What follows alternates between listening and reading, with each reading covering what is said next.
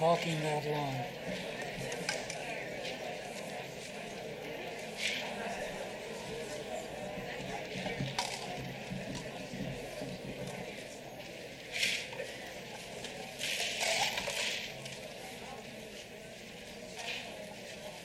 Are we all here?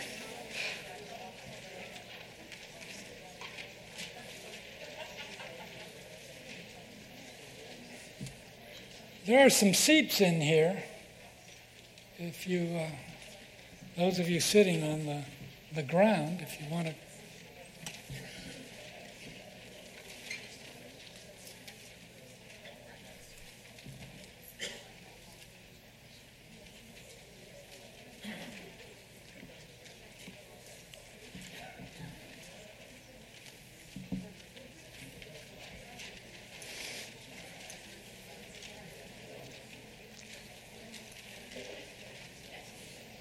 Good evening. Welcome to the annual Penn AAP National Book Week Symposium in support of America's annual celebration of writers, books, and reading.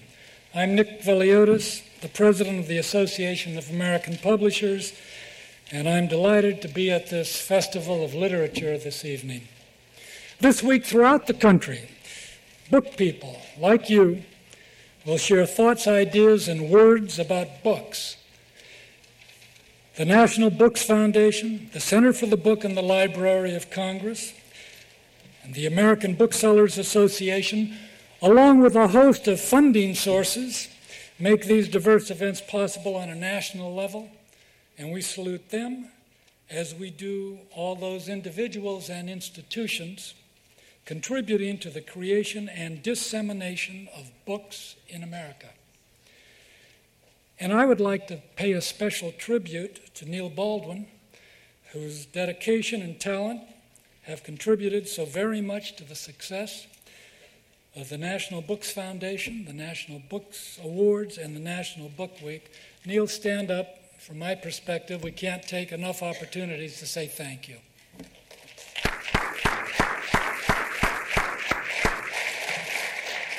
Tonight we celebrate some of these contributors, fine men and women, who represent significant links on the writer-to-reader chain.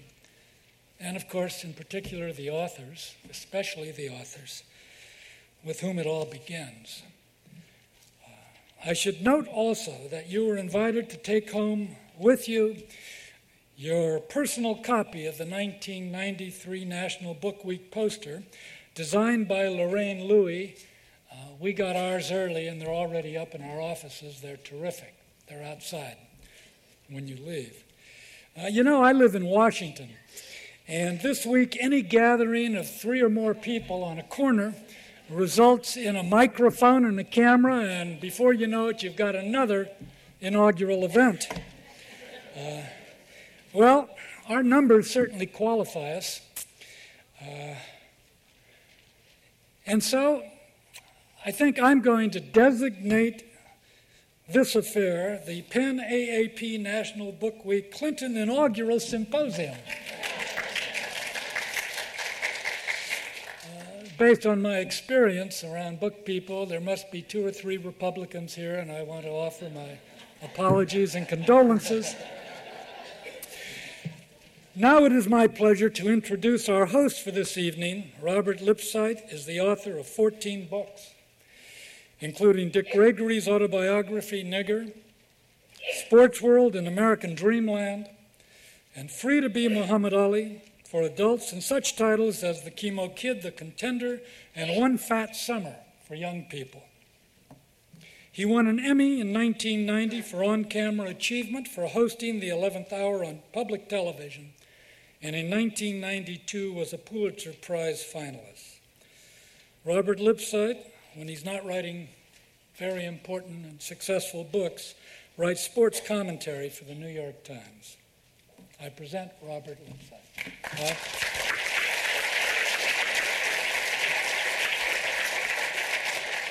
Thank you very much. I'm very proud to be here and to introduce 11 leading lights of the literary industrial complex, all of whom who have already taken a book to lunch. You know, that's the theme of, I wasn't hungry. I took Sex by Madonna. But before I turn this over to our 11 bookies, as we call them, in lieu of my usual enormous fee, I've been granted 2 minutes, they'll have 5 minutes, to talk about the book that brought me here, my book as Magic Carpet, which I think almost all of us in this room probably have. I went to an urban junior high school. I was in a special class for the talented and fat. And we carried our many books in leather briefcases that were known to people who were not in that class as fag bags. The big sport in the school was to kick the fag bag out of your hand. By that time, I knew I wanted to be a writer. How else do you sit in a corner and plot the death of people who kick your fag bag? But I think that all of us bookish kids were always afraid of that word. It had far less of a homosexual connotation at the time than the idea that you were weak, that you were an outsider, that you had no real future in the world. And then I found my book. It was by Richard Halliburton. It was called The Royal Road to Romance. He was a travel writer. And he would go somewhere that I had never heard of. The rainforest, jungle then. He went to the jungle and he would strap on his back the equivalent of a laptop, I don't know, Plume, Olivetti, manual, and put a knife in his teeth. He would jump into the croc-infested waters. He would swim across, stop to take out the knife, carve his girlfriend a handbag, swim to the other side, unstrap whatever was on his back, and write a story about it. Well, he made it possible to be a writer for a fat, bookish kid in the 50s. Later, I found out that he made it all up, which was even better, because that's what we really wanted to do. The people that we are going to hear from tonight, writers, editors, publishers, publicist agents, have all traveled their own royal road, and each paved with their own books. I think we want to start meeting them right away. Our first, Donald Lamm, is a renowned publisher. I don't believe anybody ever kicked anything out of this man's hands, especially since he prepped for this job with the Army Counterintelligence Corps after he got out of Yale. He is the publisher at W.W. Norton. He began with the company in 1956 as a college book representative. He's been an editor. He's been publisher since 1984. These days, he's back out on the road, visiting stores, selling books, and we hope taking bookies to lunch. Donald Lamm.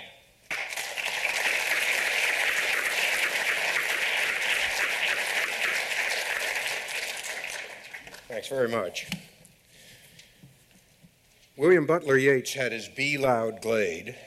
I grew up in a book-lined house. It was not a big place, so every cubit of space that was not reserved for less important things was given over to bookshelves. One could follow the course of Western civilization by circumnavigating the room, or the living room, from north to east to south to west, from the Greeks to the Middle Ages to the Renaissance to the 19th century novel, and then out into the hallway for the moderns, prominent among them Sinclair Lewis, Sherwood Anderson, Thornton Wilder, Somerset Maugham.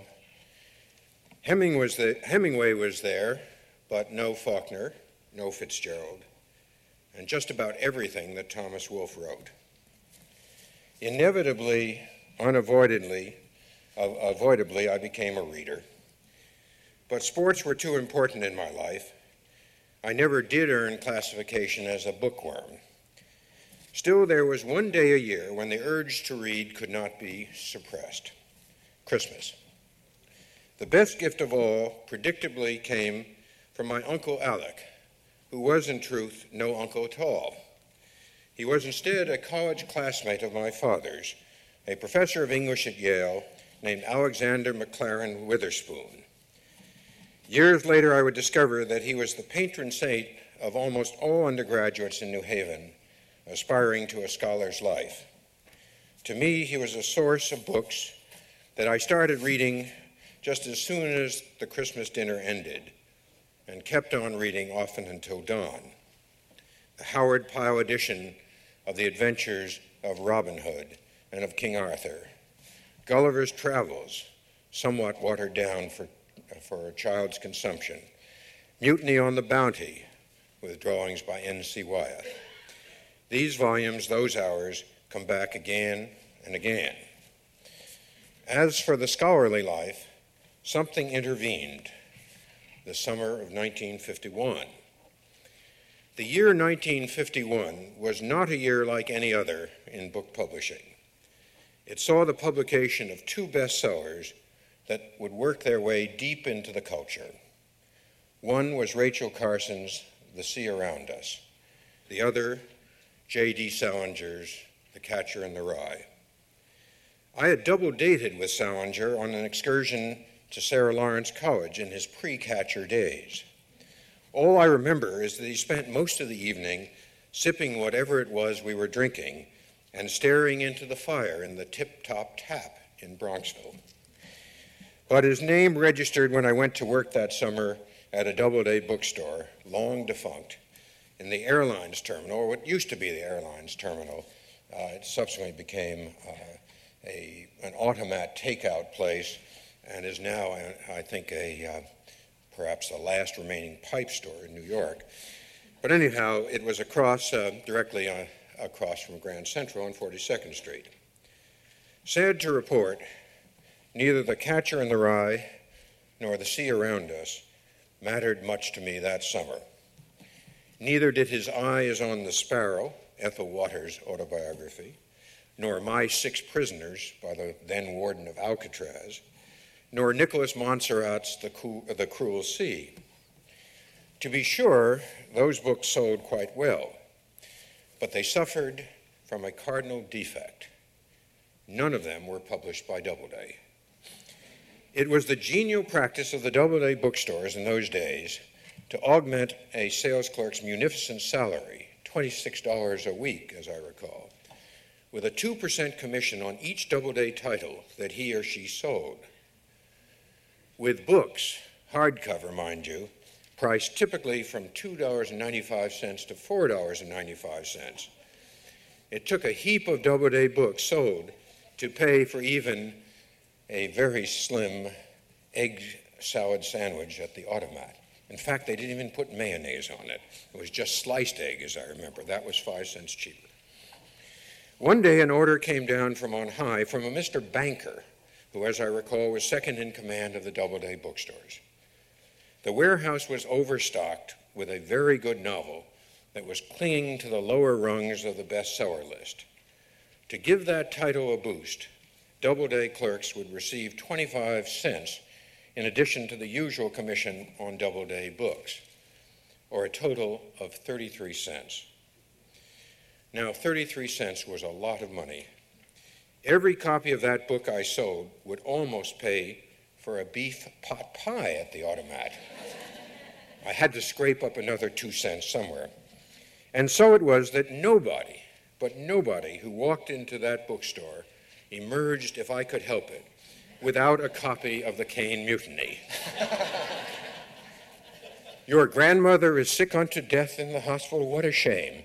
Here's the perfect book for her. Or what about that nervous young couple who were about to fly off for a honeymoon in Bermuda and had clearly had an unfulfilled wedding night? Yes, we do have ideal marriage here under the counter, but I also recommend that you take along The Caine Mutiny. And so it happened by summer's end that The Caine Mutiny became the #1 bestseller.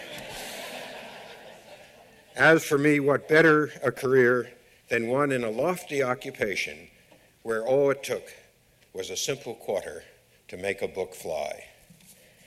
It's turned out to be a little more difficult than that, but no less fun. Of course, I do have the occasional pang of conscience about the copies of The Catcher in the Rye and The Sea Around Us that went unsold. The authors, I pray, may forgive me. Thank you.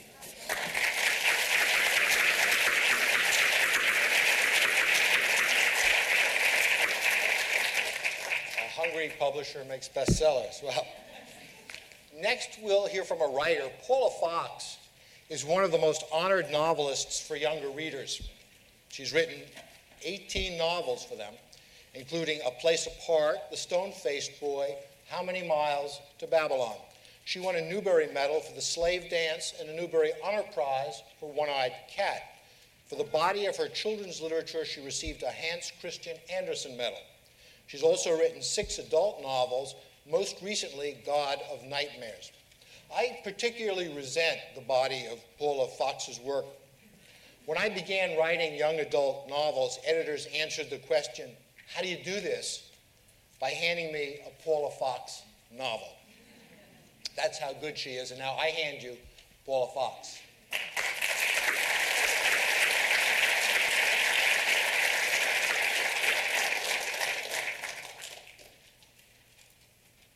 Thank you.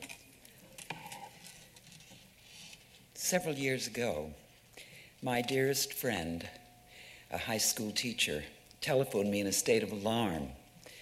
She had learned she had to teach William Faulkner's novel, Light in August, to her 11th grade class. She had read only one of his short stories. She had been unable to read his other work. I had read a good deal of Faulkner when I was young, and I dreaded the thought of struggling with one of his books again. For although I admired him, I didn't like him. Well, she said, you must, you have to, so that we can talk about the book. It might help her think of ways to teach it, she said. I told her I'd try. So I began Light in August. 3 days later, during a 10-minute break in a class I was teaching at New York University, I telephoned her. It was late in the evening. I was quite breathless. At first, she feared something dire had happened, but what she heard in my voice was astonishment. There was nothing I wanted to do except to read and talk with her about that novel. She had begun it by then. We spoke about it for weeks. Sometimes she reported to me what her students had said. Most of them were startled, nettled, captivated by the story of Joe Christmas. She had worried at first that the black students in her class might be offended by the novel's language. They were not. They realized it was a story of that time, that place. All the students came to understand during the semester that Light in August, among other things, is one of the truest accounts in American literature about the depredations and torments that are a consequence of racism. That year, I gave my younger son a copy of the novel, another to a neighbor friend, and I pressed it on still other friends who either hadn't read Faulkner for years or never had. This recent Christmas, I gave it to my elder son. At the end of the NYU semester, someone gave a party for the department. The first person I ran into was a young black writer to whom I had been only introduced. We ended up sitting together for a while. Without preamble, with the novel still flaring in my mind, I told him I had finished reading Light in August that afternoon. Had he read it? If he had, what did he think of it? He replied with one word, luminous. That year, I read all of Faulkner's work that I could find, even The Sound and the Fury, which years earlier had defeated me so utterly I had put it aside after 30 or so pages. A few weeks ago, I received a request to write a 300-word entry in what is to be a reader's guide for young people. I looked over the many pages of lists of people or subjects from which I might choose. I saw that for writing about Madonna, one would get an honorarium of $250. For Faulkner, $75. 300 words is a page and a couple of sentences. For a few days, I hesitated how to write about such a writer in such a small space. I had just finished a novel for young people. I was about to start one for grown-ups. Then, caught up in a wave of powerful emotion, love perhaps, and gratitude to Faulkner, I began a few tentative sentences. I have told you this small account of one reader's experience because I believe it illustrates a way in which the work of a writer survives the tyranny of the new, the tides of fashion, the erosion of time itself. A great novel is a living thing. It is kept alive by other living things. To quote the lovely words of the poet Charles Simic, meaning is always in search of itself. Unsuspected revelations await us around the corner. Thank you.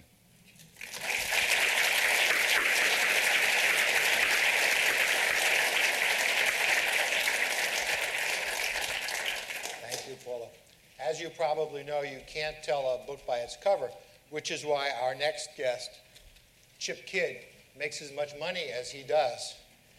He has designed more than 200 books for Alfred A. Knopf in the last 6 years since graduating from Penn State, where, and you make of this as you wish, he beat the drum in the marching band. This guy is still beating the drum. These are the testimonials that he has given us of his work. An apparent cry for help, People magazine. Typical, Communication Arts magazine. Glorious, Soldier of Fortune magazine.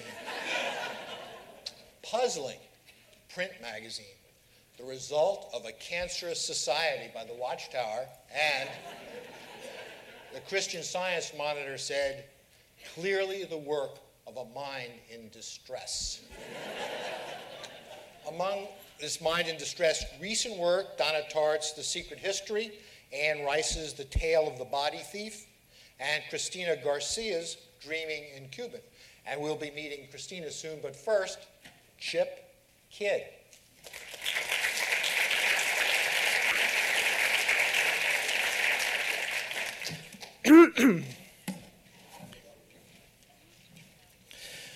We tend to celebrate National Book Week in the normal way by somehow taking notice of books in general and then reading as many of them as possible in the allotted time. This evening, however, I would like to pay attention to National Book Week by giving notice to those books that will never be read by anyone ever. Because of one simple reason: they were never published. All of the following are absolutely genuine book proposals that I have collected over my years at Alfred A. Knopf. Only certain names will have been changed in order to avoid any unnecessary litigation. Think of these as unseen tomes in Amelia Earhart's personal library. March 14th, 1991. Dear Mr. Kidd, the full title of the novel I'm writing to you about is Confessions of a Necrophile, a picaresque novel on the pursuit of pleasure. It is a comedy and a work of the highest literary quality. It tells the story of a man whose secret ambition in life is to make love to the unknown soldier, which he does. He also has flings with the mortal remains of Washington, Lenin, a dinosaur skeleton, a mummy, a side of beef, and a pound of rotten hamburger. The narrator relates how he developed his peculiar taste as something of, quote, a success story. What results is a book like no other, a Notes from the Underground as rewritten by Henry Miller. The book is a shocker, but always in an insidiously funny way. One of the basic premises of the novel is that all compulsive behavior is basically absurd. The unorthodox subject matter shouldn't necessarily confine the book to a small literary audience, however. The phenomenal success of Lolita occurred during times as staid as these. I can send you a copy of the proofs, 214 pages, if you'd be interested in doing the jacket. I enclose an envelope for your reply. Cordially, Leonard J. Stinky Binky, Chicago, Illinois. October 28, 1988, to the editors at Alfred A. Knopf, Inc., in reference to How to Stay Young and Beautiful, a new book by Magma Poole, La Superstar of Burlesque, with Fifi LaFay. Dear editors, Magma Poole is still autographing copies of her first book, an autobiography called The Lady is a Vamp. But she did not include the success of how she has stayed looking so terrific after 36 years in the exotic entertainment business. So her fans and friends have been clamoring for a beauty book from her, one that tells all solely on the way she looks today. A striptease queen who has never lost her luster, the fabulous red-headed Magma reveals everything from exercise and sexercise to makeup tips, how to eat right, and the proper mental attitude in how to stay young and beautiful. She is a great role model. All that hair is her own. It's colored, of course. She's vivacious and full of life. Growing old like Magma Poole must be the epitome, and every woman wants to know how. If you're interested, let us know. We have submitted the attached outline and press information to 4 other publishers. Thank you. Signed, Fifi LaFay. July 24th, 1989, to the editors at Knopf, Abattoir, a novel. Abattoir is the story of my world. My world is not kind nor gracious. It is hot and dirty and terribly, unbearably cold. A world where nights and days and summers and winters become one, and sleep is a stranger you used to make love to in another world, another time. It is a dynamic, wonderful, ever-changing, pulsating with life world. Welcome to my world. Sincerely signed, Betty Page. November 18th, 1988, to the editor-in-chief of Vintage Books, 201 East 50th Street. Please have a look at the enclosed listing of my published bestsellers. I am an American bilingual author and not a foreign author. Have English originals of my books finished. My satirical sex novels are very much of the Jonathan Winters type of humor. Not black humor, to hell with it. Here are my books. Number 1, My Bed is Not for Sleeping. The Hilarious Adventures of Marika, New York's happiest Hungarian-born divorcee, and her friends, the goats. Number 2, I Married 100 Husbands. Kiki Wacker, née Klotz Fakiti, has actually married 100 men without ever divorcing any of them. All of this happens in New York City and other U.S. states. Number 3, Attila, king of the gigolos. Attila, a gorgeous 18-year-old Hungarian import, seduces 99% of all New York women, but marries his fat cook. Number 4, Beds of Manhattan. Meet Jerome Neverread, the king of the American publishing scene who has never, ever read one single book. Meet D.D. Smallbehind, the most seductive New York scandal book author. And meet Mayor Fifi, a happily married man with 5 kids who must pretend he is gay and wear lace skirts at City Hall because being gay is in. And number 5, I Slept with the President. America has just elected its youngest and sexiest president ever, Sexy Lexi, who gets involved in the Hotel Whiskygate scandal, etc., etc. I have also published 5 psychological thrillers, and they sold very well. Sincerely, Miss Ann Thrope, New York, New York. To Mr. Ashbel Green, senior editor, Alfred A. Knopf, New York, New York, April 10th, 1992. Mr. Green, your rejection of my manuscript is noted.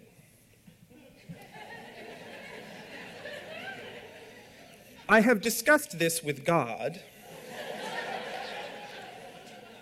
and we are mutually sorry that you have no prospects for the publication of the truth necessary for the release of the Genesis nations from bondage in the last days of the atonement to establish world security for the age of Aquarius. We both regret that your rejection of my manuscript is recorded in the Book of Life guarded by St. Peter at the gates of the kingdom of God. Your future assignment will be made according to your support indicated by your limited enthusiasm to accept a 1990s messenger of God's. We wish you good luck with the evil empire of the wicked one, where your next assignment will be for benign neglect of human responsibilities for the expansion of God's kingdom on planet Earth to avoid world famine conditions in the next century. May your city survive the division created by religious division and the buildup of stress between the races. Sincerely, Prophet King Kenai Faris, the born-again psychic forerunner prophet of visions of the Judaic prophets of the 7 mountains of the Show-Me state of Missouri world security. P.S. Frankly, God is disappointed in your level of social consciousness. To Ann Close, editor, Random House. Ms. Close, do you ever cheer for the underdog? Do you believe it is better to get even than to get mad? Then you should take the time to read my book. For Better, For Worse, For Murder is about 3 average everyday wives who have found that it is easier and better to let their husbands have fatal accidents than it is to live with them any longer. After their husbands have had woman-made accidents, they found that many other wives had the same needs and wishes. They helped a few more wives arrange accidents for their husband. Every wife, mistress, or girlfriend who has ever been neglected, abused, or in any way mistreated needs this book. Every husband and boyfriend should read it so that they will know better than to push their women to this extreme.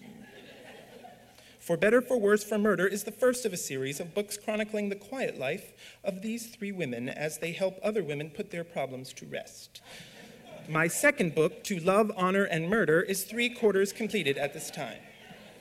Thank you for your time in reading this query. I am looking forward to your reply. Sincerely, Miss Helen Sweetstory, Sacramento, California. To the editor at Alfred A. Knopf. Dear Sir or Madam, the solicitude with which you encourage writers to send to your establishment their submissions is welcome to at least one unpublished and unproduced author. But I have had so much rejection, professionally and personally, in my life and line of work, that I no longer believe in a literary Santa Claus, as it were. I have found that in literature as in life, what now matters most is not what one knows, but whom. That talent is less important than connections, and I believe the American literary scene exemplifies this in its current status. Hence, I rarely submit any of my material for publication while continuing to write, but in the hope that a social change will sweep away so much of the prevailing orthodoxy of the unorthodox, which now suppresses and in effect censors its own nonconformance. Thus, while I have completed various full-length plays and also could excerpt for your publication a small part of a long novel still in progress of completion, on reconsideration I thought it wiser just to send you my yearly poem and a sample of my usually unrequited correspondence. You are welcome to publish my submissions under their respective names or request me to send something more. But at least in this instance, I tire of throwing further my pearls before swine. Sincerely, Robert Frost. That's Frost, F-R-O-S-T-T-E. And now the poem by Robert Frost. That's Frost, F-R-O-S-T-T-E. A Boat to Nausea. The ship rolled up, stomachs bounced and rose and rolled, a watery sojourn on this tiny ship, each one in turn on our terrible trip, threw up. As doom descendoed and stomachs crescendoed, the question that came to my mind in its crisis, oh, why did we eat greasy chicken with spices? A horrible, terrible, miserable fate, cursed for the worst, the box lunch that we ate. Yet we arrived and somewhat alived. Tourists were willing to sit anywhere until, as we feared, time came to return to the bow and the stern of you horrible, terrible, miserable boat, you demon afloat, you torment on water. And as we returned, else, as we had learned, the ship rolled up, stomachs bounced and rose and rolled.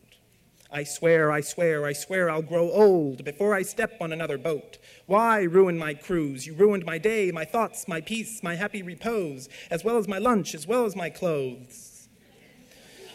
As you and your lurch rolled up, and stomachs bounced and rose and rolled. By Roberto Frost, Frostte. Here's to 1989, to the wise, the beer is brine. And lastly, June 4th, 1991, dear Mr. Kidd, it has been 3 months since I last wrote to you about my novel, Confessions of a Necrophile. And I have received no answer. If you did not receive my letter, I will be happy to send you another copy. Cordially, Leonard J. Stinky Binky, Wheeling, Illinois. P.S. I always thought that it would be a great jacket if you had the top half of a skull with a big kiss mark on the forehead.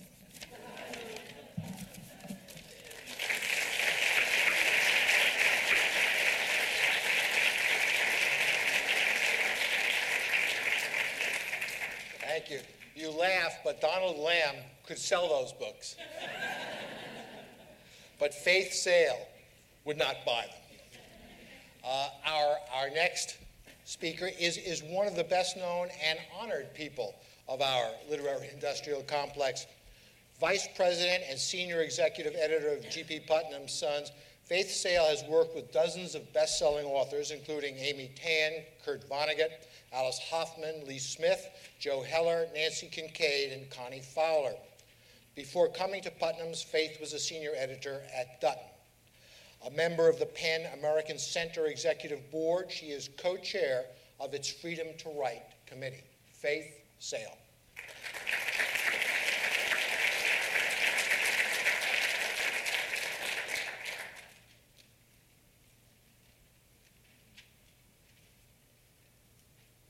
Chip, you didn't tell us what jackets you would have put on those books.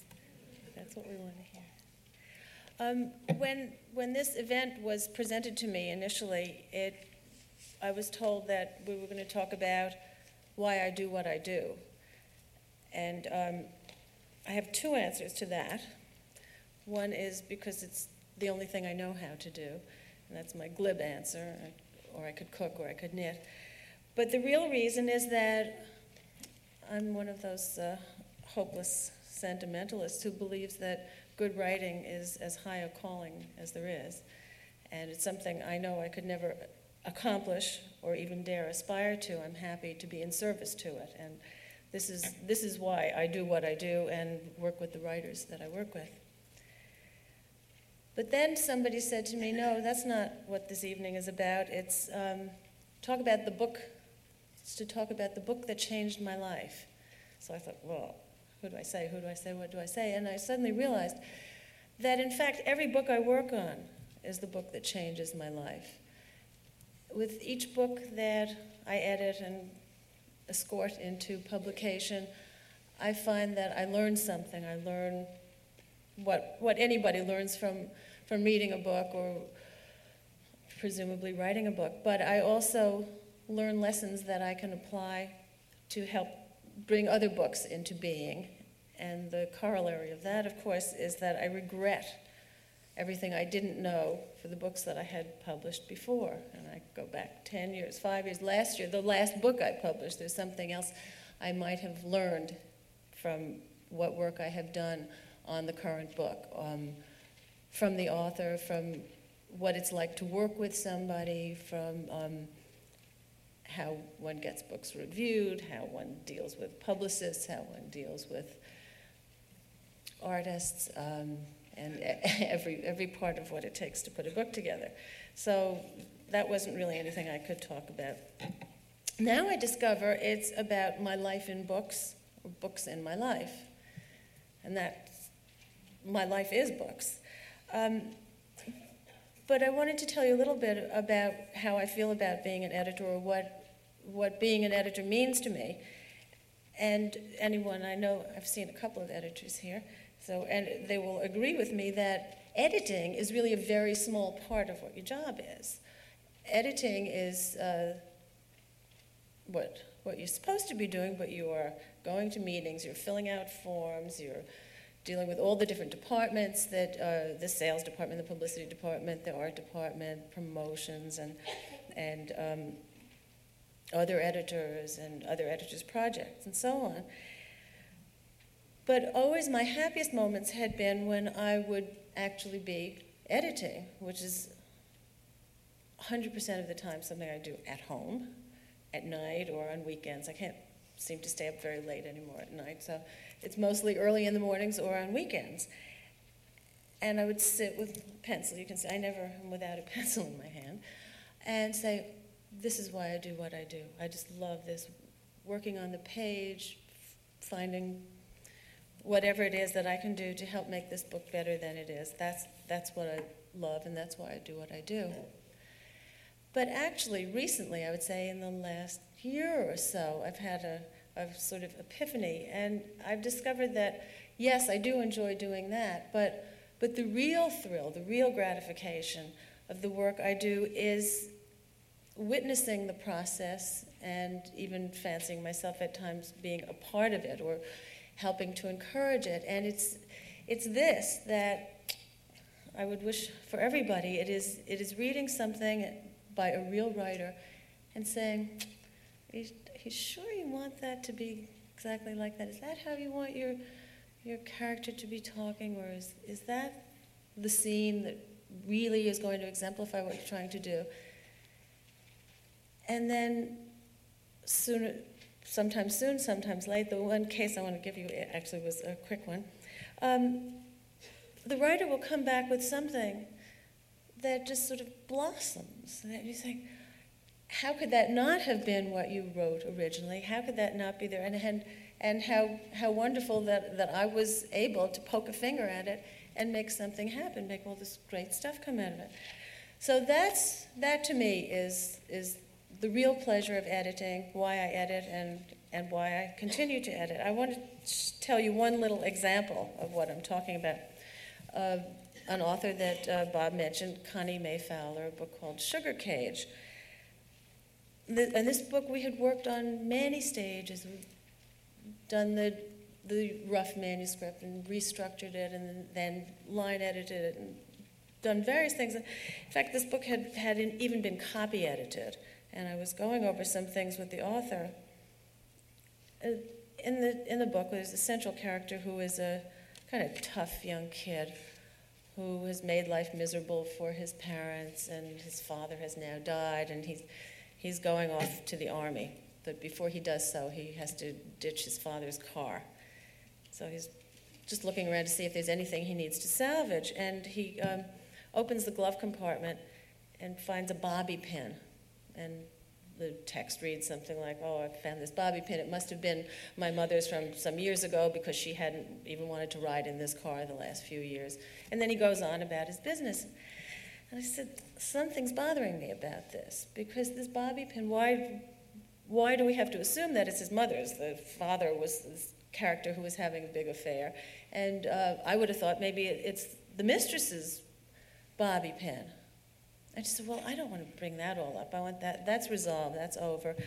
I want it to be the mother's. I said, but how does the reader know that? I said, well, I don't know, let me think about it. And this was all over the telephone, which is actually where I probably do about 75% of my editing is on the telephone. So I usually have a phone in my hand. I couldn't get one up here. And about 15 minutes later, she called me back. And you could hear that she was kind of crying. She was all upset. And she said, how's this? And what she read to me was this. I checked the interior for any personal belongings. Nothing. Clean as a whistle, except for the glove box, which had one of Mama's rose-colored scarves in it. We used to always give her something rose-colored for her birthday. Her name, in fact, was Rose. Jesus, that was a long time ago. The scarf must have been in there since before Daddy died. For a second, I considered leaving it, but then thought, no, maybe it belongs with me. It was dusty and soft, and there was something so sweet about it I almost wanted to cry, which was stupid, since that scarf had been in there all the while I owned the car and had never given it a thought until now. But shit, the army was soon going to own my ass. Why not take a little bit of my mama with me? I put it in the duffel bag. And of course, at this point, I had tears streaming down my eyes, too. And I said, how did you ever think that up? Where does this come from? And what she said to me was, you just ask the right questions. And I decided then that that's what I would be happy to have on my epitaph.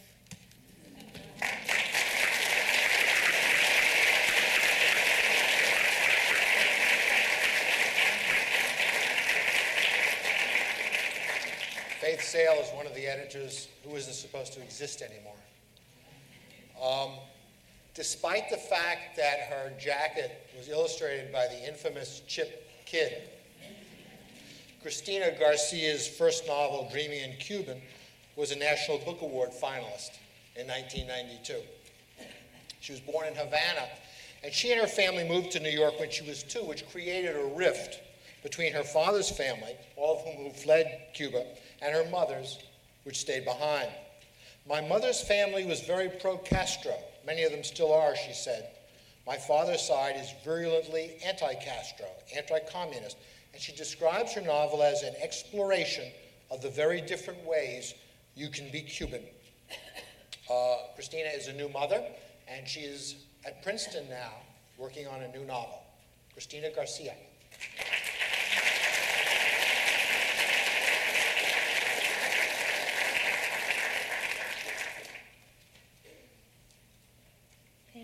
Thank you. Like Faith Sales, I was also a little confused about what we were supposed to be talking about tonight, so I just did a small personal reminiscence of writing the book and how I got started. I hope that's okay. Aside from giving birth to my daughter 3 months ago, writing Dreamy and Cuban was both the most exhilarating and the most difficult thing I'd ever done in my life. But like childbirth, nobody could have prepared me for what was to come. In retrospect, my ignorance was an asset, because if I'd had a clue, I probably would have been much too intimidated to begin. When I started my novel, I had no plot, no outline, no grand vision whatsoever. In fact, I didn't even know I had a novel. I'd been writing bits and pieces of poetry for some months when in the spring of 1989, I finished a poem about 3 semi-suicidal Latinas and the futile ways they try to kill themselves. The poem to me seemed to hint at a larger world, a nest of women that I was only just beginning to know. I wanted to find out more about them.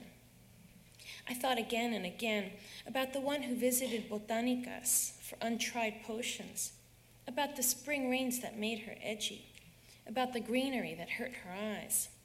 What was her story? What made her so sad? And then an image came to me of her in her old age, sitting on a wicker swing, dressed in her best house dress and drop pearl earrings, scanning the Cuban coast for invaders with an old pair of binoculars. That first image led to another, and then another in an almost organic fashion. By the time I had about 80 pages, I realized this was not just the story of her life, but several lives, and that's where my obsession began. I took a 5-month leave of absence from my work as a journalist, naively thinking that somehow, miraculously, I'd be able to finish the book and my savings account simultaneously. The savings account went a lot faster than the writing. Much to my dismay, I had to return to work. Much to my boss's dismay, I had to return to work. I was getting up earlier and earlier to write and arriving at the office at unconscionable hours. Some days my mind never arrived at all. As I was drawn deeper into my novel, I found I had less to say to my colleagues. I was living in an imaginary world, and the fact that one of my imaginary characters had pushed her imaginary third husband off a roller coaster during a moment of passion would seem odd to them. I stopped answering the telephone and my mail. Whereas I once read 5 newspapers a day, page by page, I now barely glanced at the headlines. My life as a journalist was slipping away. It would be embarrassing to relay the full extent of my obsession in writing the book. The little black terrier I got for my birthday and had to give away because her demands interfered with my concentration. The earplugs I bought to block out the snoring of the big English bulldog that replaced the little black terrier. The wrenched neck I suffered from carrying Webster's Third New International everywhere. And I mean everywhere, even to Tokyo on vacation, where I went to meet my mother-in-law's family.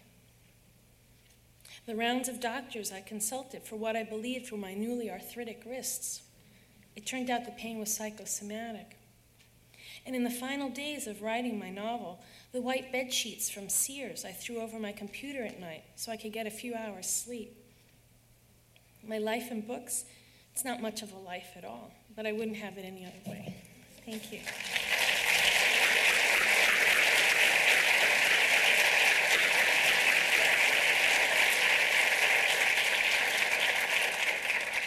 Thank you.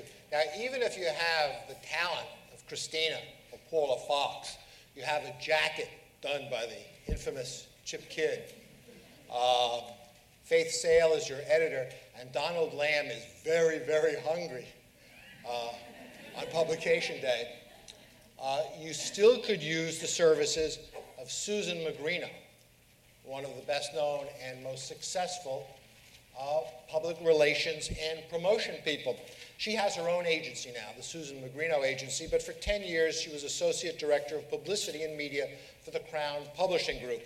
And she directed and organized aspects of the national, local publicity for such as Dominic Dunn, Martha Stewart, Tama Janowitz, Judith Krantz, and Patty Davis. Susan Magrino.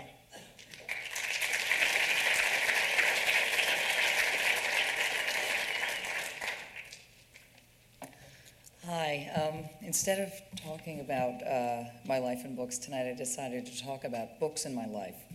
I grew up in a family that always valued books above everything.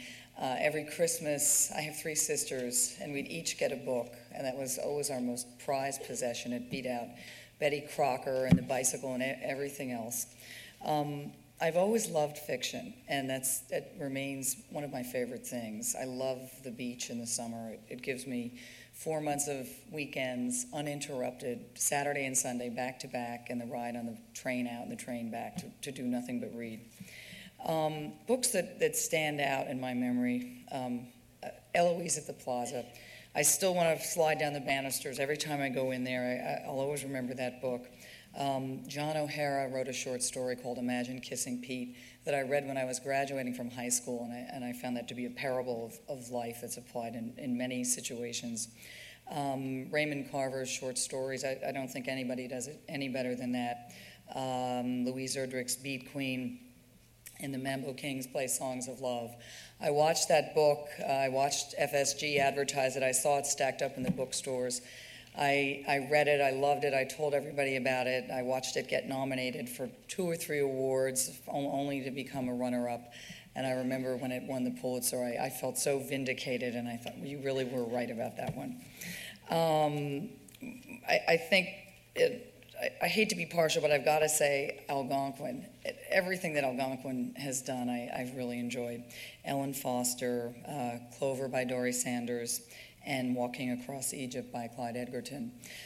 There's one novel that was published about 2 years ago by Jill McCorkle called Ferris Beach with Algonquin, and it's a story of 2 girls growing up in South Carolina, Katie and Misty, and about a friendship, and I don't know, it reawakened in me this, remembrance of what it was like, and, what it was like to be 6 or 8 or 10. I had really forgotten about that. Misty and Katie. Misty's mother, her name is Mo. She's the youngest mother that Katie has ever seen. She wears nail polish. She sings Elvis songs. She's a little wild. Katie's mother is reserved. Katie's mom is always sort of covering her eyes to the realities of life. They become very friendly, and Katie goes over there one afternoon, and I don't know, I want to read a few paragraphs because I think it was really great, and this is, to me, what it was all about.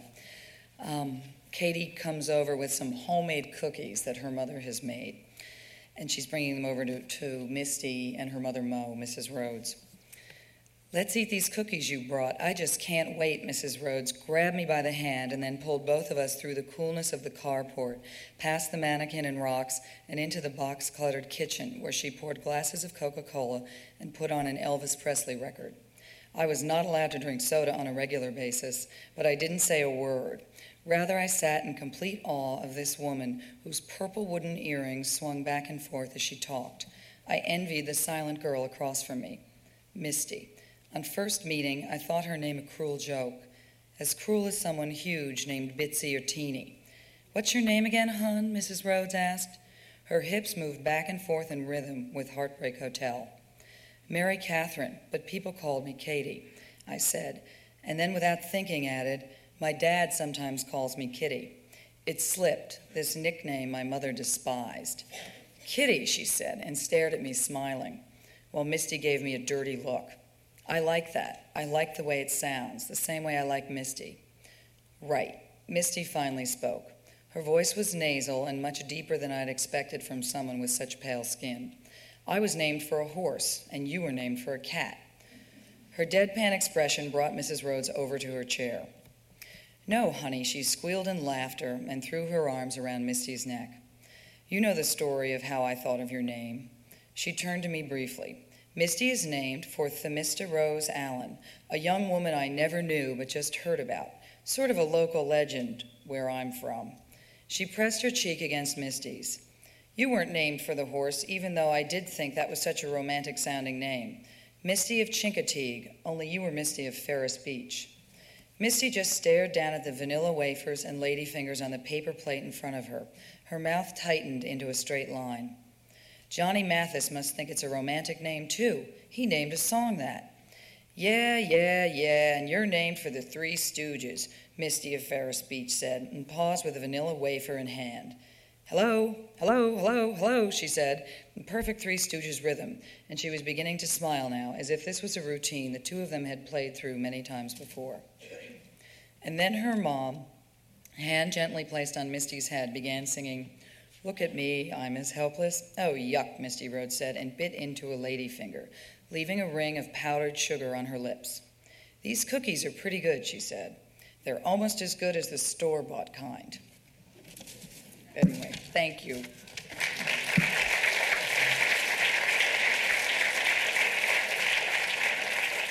Don't you wish she was out on the road reading from your book? Pen, the P is not silent. The first letter stands for poets, which I've always thought were the bravest of all literary doers. We have a poet with us tonight. Since the publication of his first collection, Cartoons, in 1980, he's been considered one of America's finest young poets. Cornelius Eady. His Victims of the Latest Dance Craze won the Lamm Poetry Prize from the Academy of American Poets in 1985, and his most recent volume, The Gathering of My Name, was a Pulitzer nominee. His work has been published in the Kenyon Review and Plowshares, among other journals. Cornelius Eady was a native of Buffalo. I'm sorry, that's Rochester. I'm thinking about the Super Bowl already. A native of Rochester, teaches at SUNY Stony Brook, and is director of the Poetry Center there. Cornelius Eady.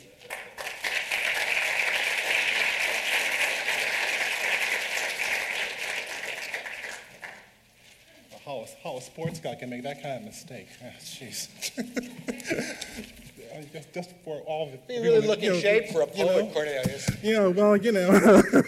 At least, no, we won't do this. We won't do this. I feel like the personal honor of my hometown is... Anyway. I didn't know what we were supposed to do either. Poets will just be direct and tell you, right? But the more I thought about it, the more, because also since I'm a poet, my relationship with books and literature is a little different than novelists. But in the end, I thought I settled on a series of thoughts about this. It's about 8 of them. And it's under the general heading of what comes around goes around. 1. I received a letter from Susie Mee, a poet who was my rabbi when I joined the New York State Poets in the Schools program after my wife and I moved to New York. The real reason for her call is book business, but during our conversation, she asked me if I had received my copy of the poetry anthology she edited for Scholastic Books a few years back. I tell her I haven't. I'd forgotten all about it, and a few days later, I get one in the mail. Reading it brings back to me all the similar anthologies I had read in high school, and it occurs to me that several of the poems are in fact the same ones I read then or have since taught. Here is Frank O'Hara's Autobiographica, William's The Last Words of My English Grandmother, Ed Hoey's Foul Shot. Also, I realize I know or have met or have read with a number of the writers represented here: Sharon Olds, Lucille Clifton, Gary Soda, Gwendolyn Brooks, Charles Simic. It isn't until this moment, this precise minute, that it sinks in that I have become exactly what some part of me had started out to become. 2. I have just finished reading at a small college in Pennsylvania, and I'm being surrounded by a group of young black male students. They are not poets. They aspire to become screenwriters, directors, because they're smart. A few minutes earlier, during the question and answer period, a white male faculty member asked me if this wasn't our fault, the fault of black writers, for not making it easier for a reader outside of the experience to follow along. Shouldn't we make more of an effort if we really wanted to be understood? And I replied with my memory of reading The Wasteland, the first thing in the morning, 3 days a week at my junior college. I tell him that if I could be compelled to spend time with a text which came from a world I didn't grow up in, why couldn't he? This answer was better than any poem I read to these students. And as I hear their voices brighten with how my answer relates to their studies, I realize it isn't what I said that brought this on. It's simply that I've said something. 3. I'm in my mid-20s, and I'm hearing Michael Harper read poems from his book, Dear John Dale Coltrane. I have read and admired this book before, but now, as if for the first time, I hear it. He is reading the poems to a pre-recorded tape of Coltrane's music, and though he must have done this 100 times before, to me, it is goosebumps, headlines, and possibilities. 4. Tom Ellis and I are having coffee at some greasy spoon in Boston, a few blocks away from the Dark Room Collective, which is a house full of young black writers. Soon, as if it were a Sunday prayer meeting, which I guess in some ways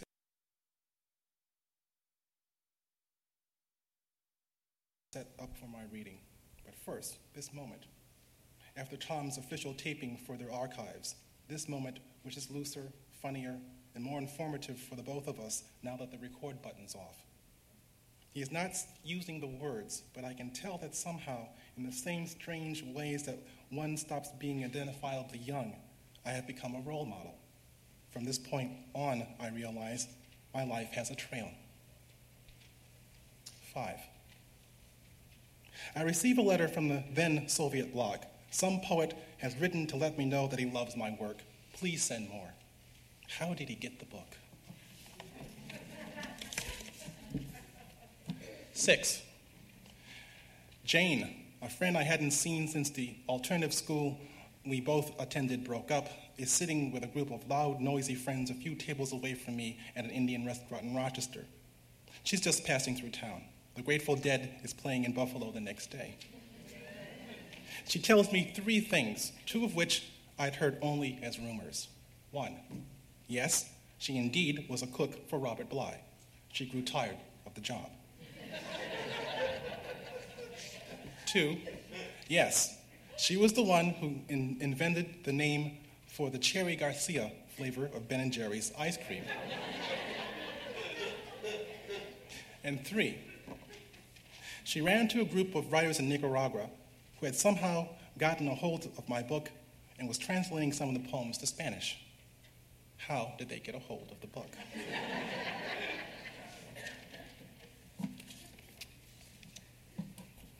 7. I am 14 or 15 years old. I am reading the other poems in Howl by Allen Ginsberg at the Rochester Public Library. I read this in his poem, America. When can I go to the supermarket and buy what I want with my good looks? In foolish me, I believe this world is possible. How did the library get a hold of this book?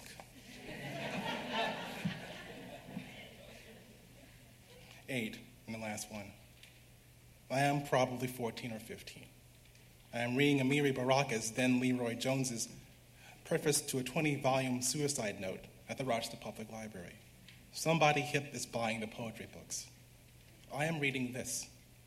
Oh God, I must have a belt that glows green in the dark. Where is Captain Midnight? Where is my Captain Midnight Dakota? I can't understand what Superman is saying. There must be a Lone Ranger. I love any poet who admits to reading comic books. All the poems are playful. He's young, he's black, he's male. How does he pull it off? How did the library get a hold of this book?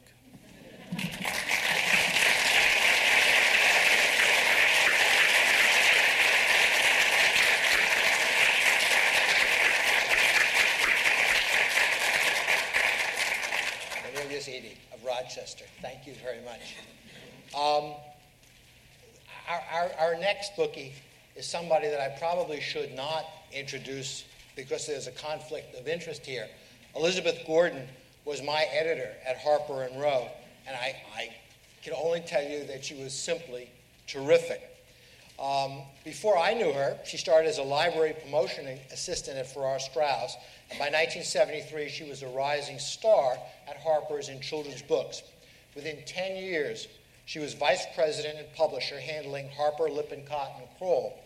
She tripled sales, made me and a lot of other writers feel unjustifiably smart and happy and wanted, had a child, and even got her MBA after 4 years of night classes at NYU. In 1990, she deserted me and went off to Disney.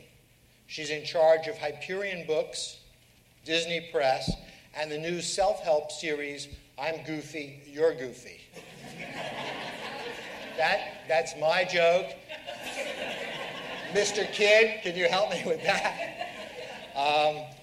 Elizabeth Gordon.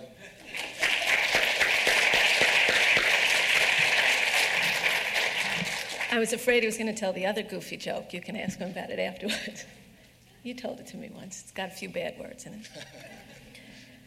My life in books. It's all my family's fault. They're to blame. I never thought about growing up to be an editor or go into publishing. No, as any good pre-feminist girl, I wanted to be a ballerina, a nurse, an equestrienne, later a trench-coated foreign correspondent. I ended up in publishing when I realized I hated graduate school and needed something to do where my 2 English degrees might prove helpful.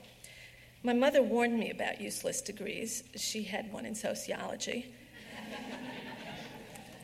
And she suggested Chinese, Japanese, and Far Eastern studies. See, you should always listen to your mother. But my family life was so informed by books and reading, by words, stories, storytelling, that I can see now I was destined for this accidental profession. My sister, by the way, is a librarian. Ending up in children's publishing was, I used to think, even greater accident, a result of my first 2 bosses at Farrar, Straus, and Giroux's passion, as well as my own interest in art, as well as text. But no, really, my family was to blame. My mother, of course, read to me, or made up stories if we were in the car. My grandmother never tired of telling stories of the old days. One of her favorite stories was about her adored big brother, my great-uncle Aaron. She always wanted him to pay attention to her, to take her out on the town. She would complain that she had nothing to do. Here, he would say, read the dictionary. There's always something to do if you have a dictionary. She hated that answer when she was young, but she was so proud of it when she told me that story over and over. Aaron had left school in 8th grade to help run the family business, but until he died at age 90, he read prodigiously. I was always sending him books, and invariably, within a week, I would get a letter back giving me his reactions on whatever book I had sent him that time. His family business became very successful, and he spent his retired years starting libraries for schools without them, or replacing books which libraries had lost to disasters such as floods or fires. As a teenager, I was sure that I was the only child in suburbia whose mother was not always reading when I came home from school, but who was reading non-bestsellers, Willa Cather or Edith Hamilton or even Basil Willie's 17th Century Europe. It was almost as embarrassing as my other grandmother's insistence that I make up poems from the things I saw on the street as we walked down the Upper West Side of Manhattan. Eat only crusts of bread, she said, the outsides of rolls, drink only fresh orange juice, and make up poems. This was my city grandma. She was supposed to take me to Saks, for goodness sakes. But it was my grandfather, I think, who really was the one I can blame for getting me here. Mine is a Cornell family, starting with him. And E.B. White, Andy White to him, was his hero. He read all of White aloud to me, from Charlotte's Web and Stuart Little to essays and articles. And he gave me the elements of style, called the Little Book. In my house, it was more important than the Bible. There was an answer there to everything. Only lazy writers use the words, the fact that. Never use a long word when the shorter and stronger one will do. There is an answer there for everything. My grandfather also recited Shakespeare to me. There was a quote for everything and a quote for nothing. How did he remember it all? He died when I was still young, and it wasn't until the last few years that I really understood his childhood and his beginnings. I knew he was an orphan and had gotten into Cornell on a scholarship, but I realized in the past few years that today he would have been called homeless, for he didn't have a proper home. He slept at various friends' houses, coming in at night and being fed by caring neighbors. During the day, he was either in school, working odd jobs, or in the library, especially the library, especially in the winter. It was warm. He stayed until closing time, reading, and reading, unconsciously memorizing, making the words his. Books really, literally, solidly changed his life. And I suppose I do what I do because deep inside me, I really believe that the books I edit matter, that the children's books I edit matter most, because they can catch a child when catching is still a possibility, and offer them not only a glimpse of other lives and other places, but also a glimpse of who they can become.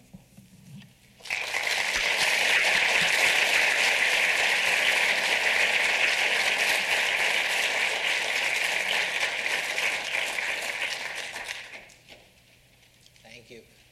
Our next speaker, Samuel G. Freedman, I met for the first time about an hour and a half ago, but he has been my constant companion for the last 4 or 5 months. I've been writing about a high school, and I don't think, at least for the rest of this century, maybe longer, anybody will be able to write about high schools or public education or the chemistry between teacher and student without reading Small Victories, the real world of a teacher, her students, and their high school. It was unfairly a National Book Award finalist in 1990. Of course, it should have won. Sam is a former New York Times staff writer. He still contributes to that paper. He writes for the Rolling Stone. He has more awards than I'm going to bother to read to you, but I will urge you to get his new book, which, as we speak, is dropping into Jill Dunbar's bookstore and other places around the city. It's called Upon This Rock, The Miracles of a Black Church. Sam Freedman.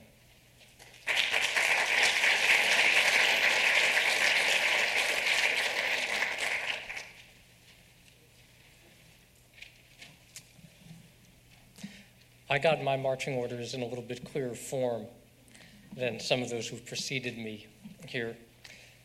But they didn't offer actually that much more of a clue, because I was told to talk about the relationship a writer has with readers, which is a relationship that, as I'll explain later, is rarely direct. And it wasn't until about 6 o'clock yesterday morning, when I was in East New York, Brooklyn, about a block or two from where a police officer was going to be shot later in the day, that I realized exactly what I wanted to say. But how I got there and what I found there would be to get a little bit ahead of the story now. And I always felt from the very beginning that writing was a kind of storytelling, that there was really no division between oral history, between oral tradition and written tradition. And that even now when I teach students at Columbia, where I run a book writing seminar about extended narrative, book-length narrative, I always say, just imagine that you're saying to a room full of people, you all sit down, I'm going to tell you a story. I'm the only one who knows this story, but I got it down really well, so just relax and listen. And in thinking about today, I realized that image came to me in large part from, of all things, having gone to YMCA camp in Northwest New Jersey when I was a kid, and the experiences of at night going down to the lakeside to hear really good ghost stories. And just the way the narrative could transport you so much that you'd be terrified to walk up the gravel path to your cabin, terrified by whatever night noise you might hear. And those yarns tied in with other yarns. When I was young, for some reason I became very involved with books about science, even though it would always be one of my weakest subjects. And I loved reading books like Microbe Hunters and Gods, Graves, and Scholars. And I was completely transported by such things as the story of the discovery of Troy or Chichen Itza, or learning about the cure for anthrax.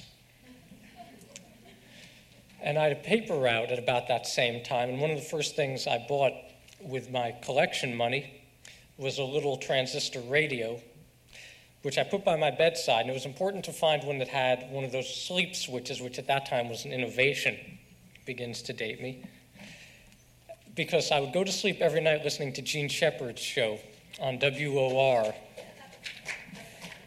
one of the master storytellers ever, listening to his tales of home in Indiana, which was his slightly fictionalized version of Gary or Hammond, and life in and around the steel mills and in the ethnic neighborhoods among what we would call now the Reagan Democrats, I guess. And I realized in some way then that a great story, a great book, I would say now, can rearrange your molecules. And years later, as I read more seriously, as I read with nitrogen what I would write, books like The Death of Artemio Cruz by Carlos Fuentes, and Continental Drift by Russell Banks, and Rumors of Rain by Andre Brink rearranged my molecules. But only when I started to write my own books did I come to understand that those writers probably never knew what they were doing to my body chemistry. Because the act of writing a book, of course, a nonfiction book after the research, which is rather social, ends, is a solitary work. You're atomized. You are, as I put it, in the tunnel. And in my case, for each of the two books I've written, you're in the tunnel for about a year. And then you finish your writing another year or 9 months before the book ever comes out and has any kind of a public life. And that creates this strange interregnum where the birth has already happened, but nobody else seems to know about it. No one's coming to slap the baby on the behind. No one's coming to do that 0 to 10 test. No one's coming to see how the limbs move and if there's a lusty cry and what they called a strong stream, I think. I always envied playwrights their ability to stand in the back of the theater, provided they'd already gotten a good review in the Times, of course, and to see their reaction to their words, to have that instantaneous feedback, because as a writer of books, you don't have that, or you very rarely do. What you might do is linger around the bookstores a lot, like I do, on the pretense of signing your books so they can't return them to people like Mr. Lamm for credit. And hoping that you'll actually see someone come in and ask for your book. Well, that rarely happens, and it keeps you away from writing your new book, so you give up on that. And so eventually some letters reach the publisher who forwards them to you, and you write a book about a public high school that you've gone through every chapter of at least 30 times, and you get a letter from a retired teacher in Washington State telling you how appalling it is that you wrote a book about a teacher and the grammar on page 247 is wrong. So you take a little more time away from the new book to write her back a nasty note. I'll get shipped to ghostwrite them from now on. And then another missive comes a day or two later, and it's someone who starts out this wonderful letter about how moved they were by your book, and there's never been a book like that before, and why don't you write your next book about me? And And then as you dig a little bit deeper into the envelope, you find their press kits and collected clippings. And so that's what has to sustain you until you find yourself in East New York one morning in the dark, watching dozens, scores, by the end several hundred members of St. Paul Community Baptist Church gathering for a daybreak service to mark the publication of the book that you've written about them. And in all the time I've spent around St. Paul, I've never ceased to be moved and amazed by the sight of this gathering of forms in the morning darkness, and by the jolt of adrenaline you get walking into a sanctuary that's rocking with worship when it's still an hour before dawn outside.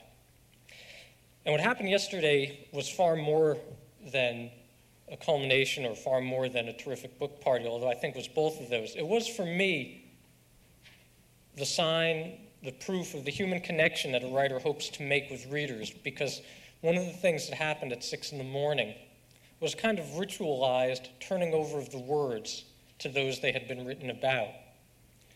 And as people in that church reached across the abyss of race and the abyss of religion, in particular abyss these days, to entrust me with parts of their lives, to entrust me with truths of their lives that weren't always pretty truths, I felt as if I was being handed sacred cargo, and that I had to carry it delicately to its destination, and that if it cracked along the way, I'd have a lot of explaining to do. And yesterday was the day it did arrive, and during that service, a number of sections of the book, those which were about different members of the congregation, the recovered drug addict who now leads a support group, the grandmother who's raised 30 grandchildren who aren't her own from around the neighborhood, the one white member, the woman whose husband was shot by an off-duty cop and found a redemptive friendship with her late husband's sister, the mentally retarded young man striving to live on his own for the first time at the age of 24. And those portions of those chapters were read aloud, not by me, but by people in the congregation.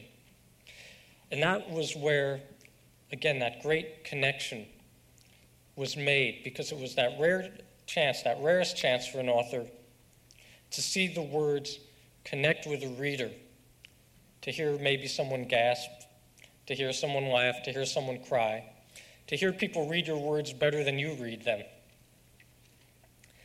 And just as people in theater strive to break through what I think Grotowski called the fourth wall, I guess every writer is trying to break through both of the covers and somehow to reach out and know that you've made a human connection with the people who are reading your work, and that maybe in that touch you've rearranged one or two molecules of theirs.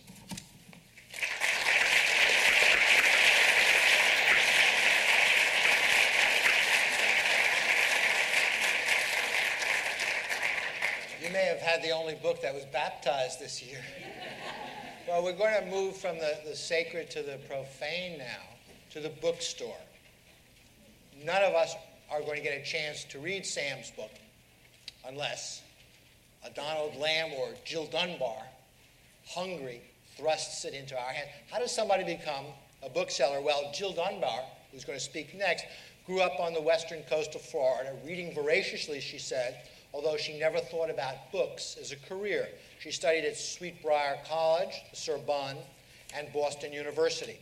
In New York City, she worked for Betty Parsons in her 57th Street Gallery and wrote on arts for the 57th Street Review, Woman Arts, Ms., and The Villager. In 1978, Jill and two friends created Three Lives and Company, booksellers in Greenwich Village. She remains a managing partner of the store, which Newsday last year named one of the city's 10 best bookstores. Jill Dunbar.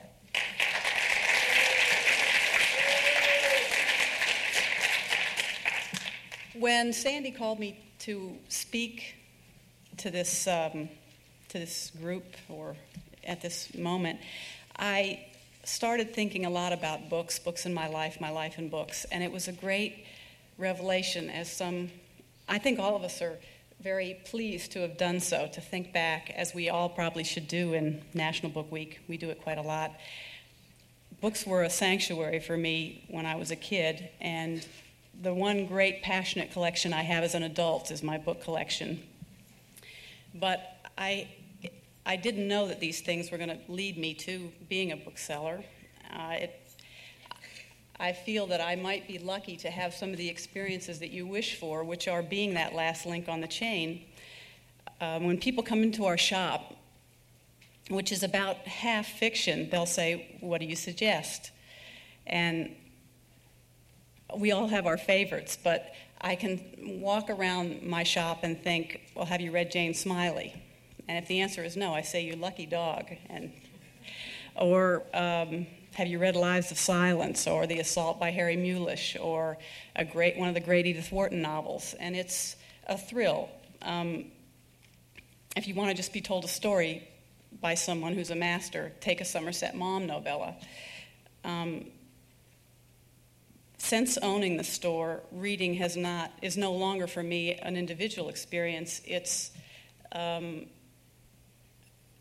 something that I know when I read a great book, I can think of people who will love it, or I can also know that hundreds of people I'm going to pass that on to hundreds of people, and they're going to come back to me with some reaction, their own individual reaction.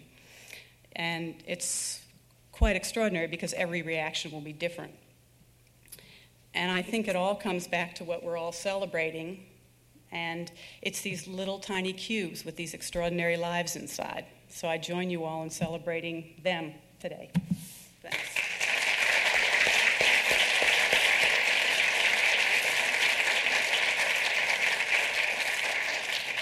I met our last speaker. He was Joe Spieler. Now he's F. Joseph Spieler. At the Times 20 years ago, I had no idea of this man's chutzpah. Let me read how he got his job. He speaks of himself in the third person.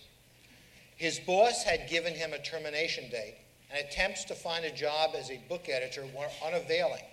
A friend pointed out how easy it was to become an agent. You needed to be able to read. Well, maybe. You needed to be able to read, talk on the phone, multiply by either 10 or 15%. There were no exams, no licensing procedures. He met his first client in a men's room. He says this. They were standing side by side. I think things have gotten better for F. Joseph Spieler.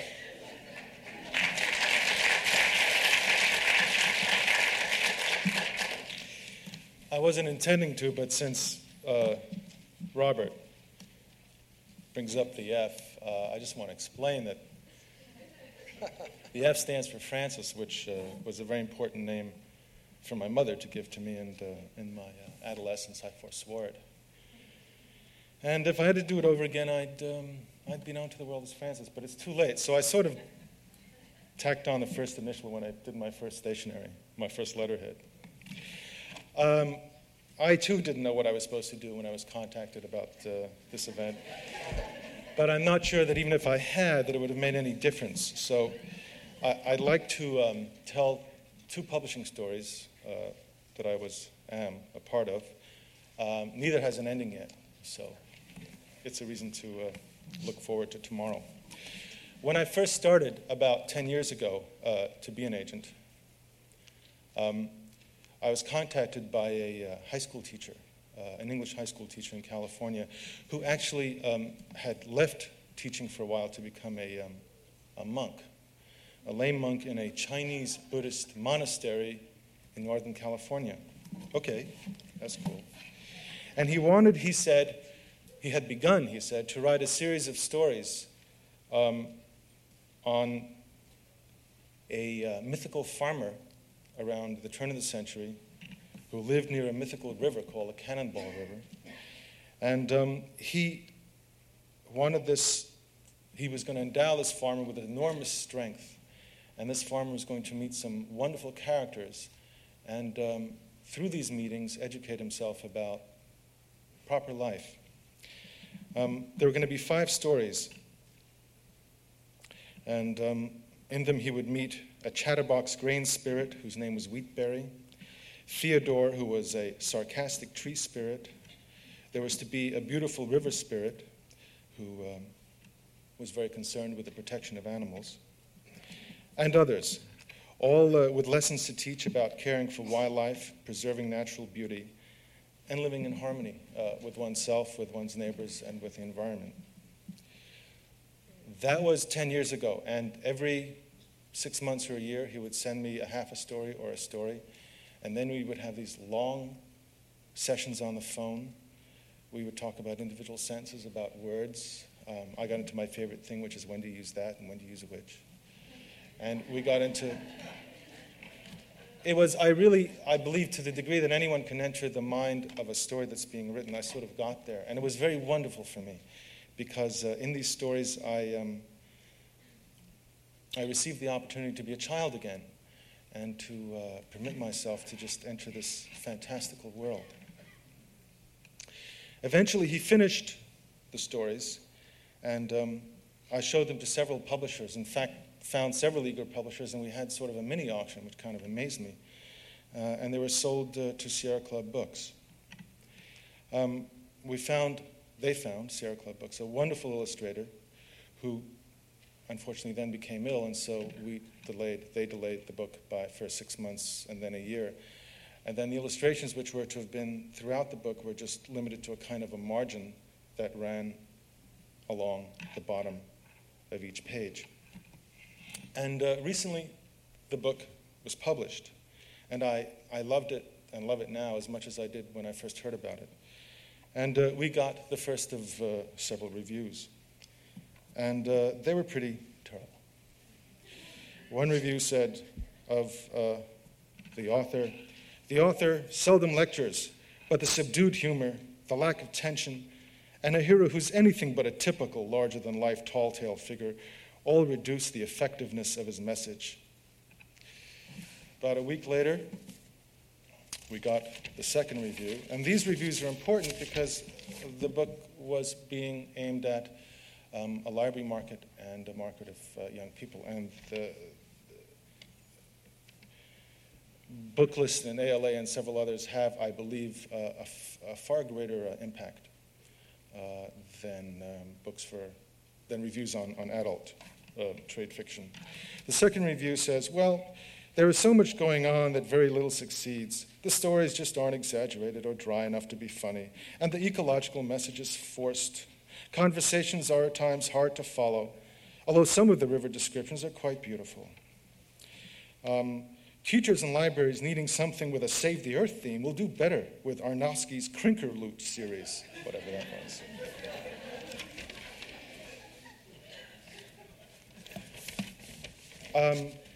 That was pretty painful, and if it was painful for me, I can only kind of imagine how painful it was for the author.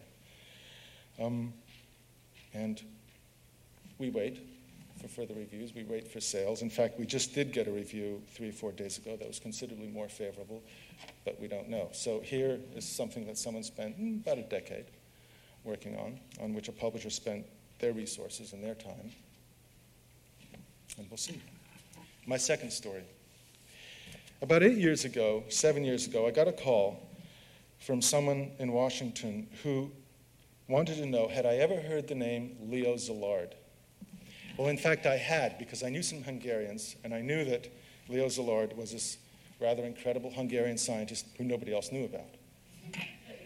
He said that he wanted to write the first biography of Leo Szilard. Would I be interested in representing him? I didn't have many clients, so I said, of course I'd be interested in representing him. So he sent me some sample notes, and we eventually, going back and forth, cobbled together a pretty good outline about Leo Szilard, the scientist whom nobody knew. And I sent it around, and I sent it around, and I sent it around. And eventually, an editor at Simon & Schuster said, I'm going to offer you whatever it was, $25,000, because I think this is a really terrific book on a very important subject, even though nobody knows who Leo Szilard is. Great, I said. How wonderful. I called the author, and we congratulated each other on the phone. And the next day, the editor called back and said, listen, I'm terribly sorry, but so-and-so, and the so-and-so was sort of the field marshal for the publisher at the time, said, I'm not going to let you publish a book on someone whose name not only have I never heard of, but I can't even pronounce. So we took the proposal back and we sent it around and we sent it around. And finally, we found an editor at Scribner's who said, yeah, I know about Leo Szilard. Let's do it. So we actually did it and got a contract. And the author worked and he worked and he worked and he worked and he sent me a manuscript and he said, I think this needs a little work before I send it to the editor. Maybe we should do some stuff. And I said, okay. And we worked and we worked. And he went through 2, 3, 4, maybe 5 drafts. And then I said, because I was there were other things to do, I said, let's show it to Robert Stewart, your editor, and see what he says. And Robert went through 1 or 2 additional drafts, and then Robert got caught up with other things, and the book somehow, it just stayed there, manuscript in a box. And one of the things that we had been looking forward to was a PBS series a PBS series on the making of the atomic bomb. And this seemed to be, if not a natural tie-in, certainly a book to publish at that time, because this series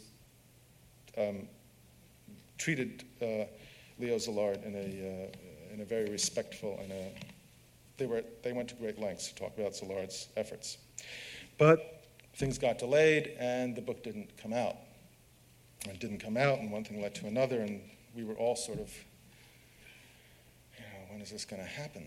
And the publisher at some point said, well, maybe we ought to cancel a contract because, we don't have the revisions, and this is now, a 2-year contract has turned into 7 years.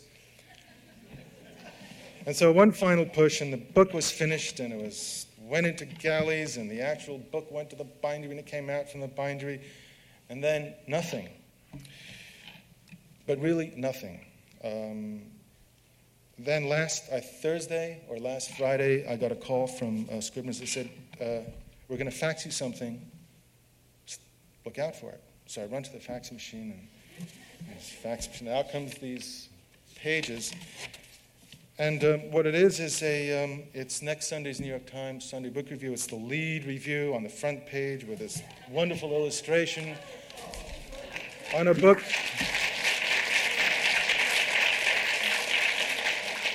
On a book which the experience of life would have told you, relax, if it happens, but it's never going to happen big. And of course, publishers being, brilliant and prescient and always in touch with the latest thing, they had only, printed 5,000 copies. And so they were frantic trying to get the printer to go to do a quick weekend run. So it looks promising, but we don't know. Who knows what will happen next? The moral of this story is that there is no moral. But if I may, Paula Fox mentioned Faulkner, and in The Sound of the Fury, I think all of us in publishing, especially as we head to a world in which book literacy is, we don't know how important it's going to be.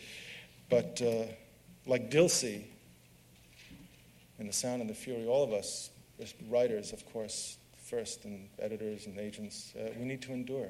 We must. That's it.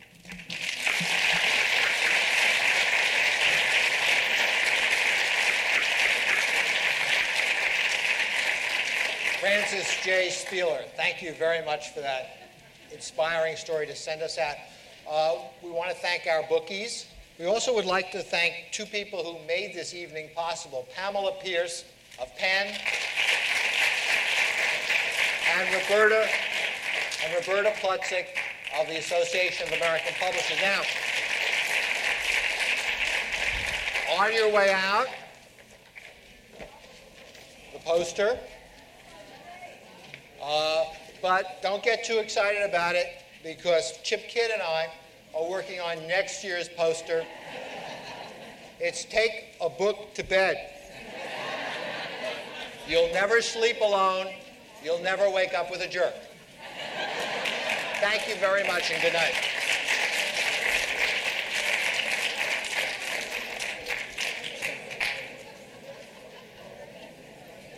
You are so good at this. Huh? So Thanks. Thank you very much. Thank you.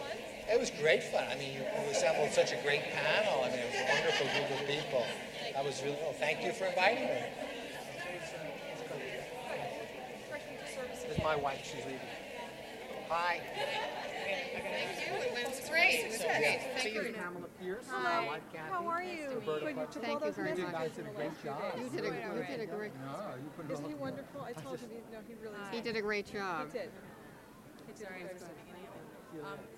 We really appreciate it.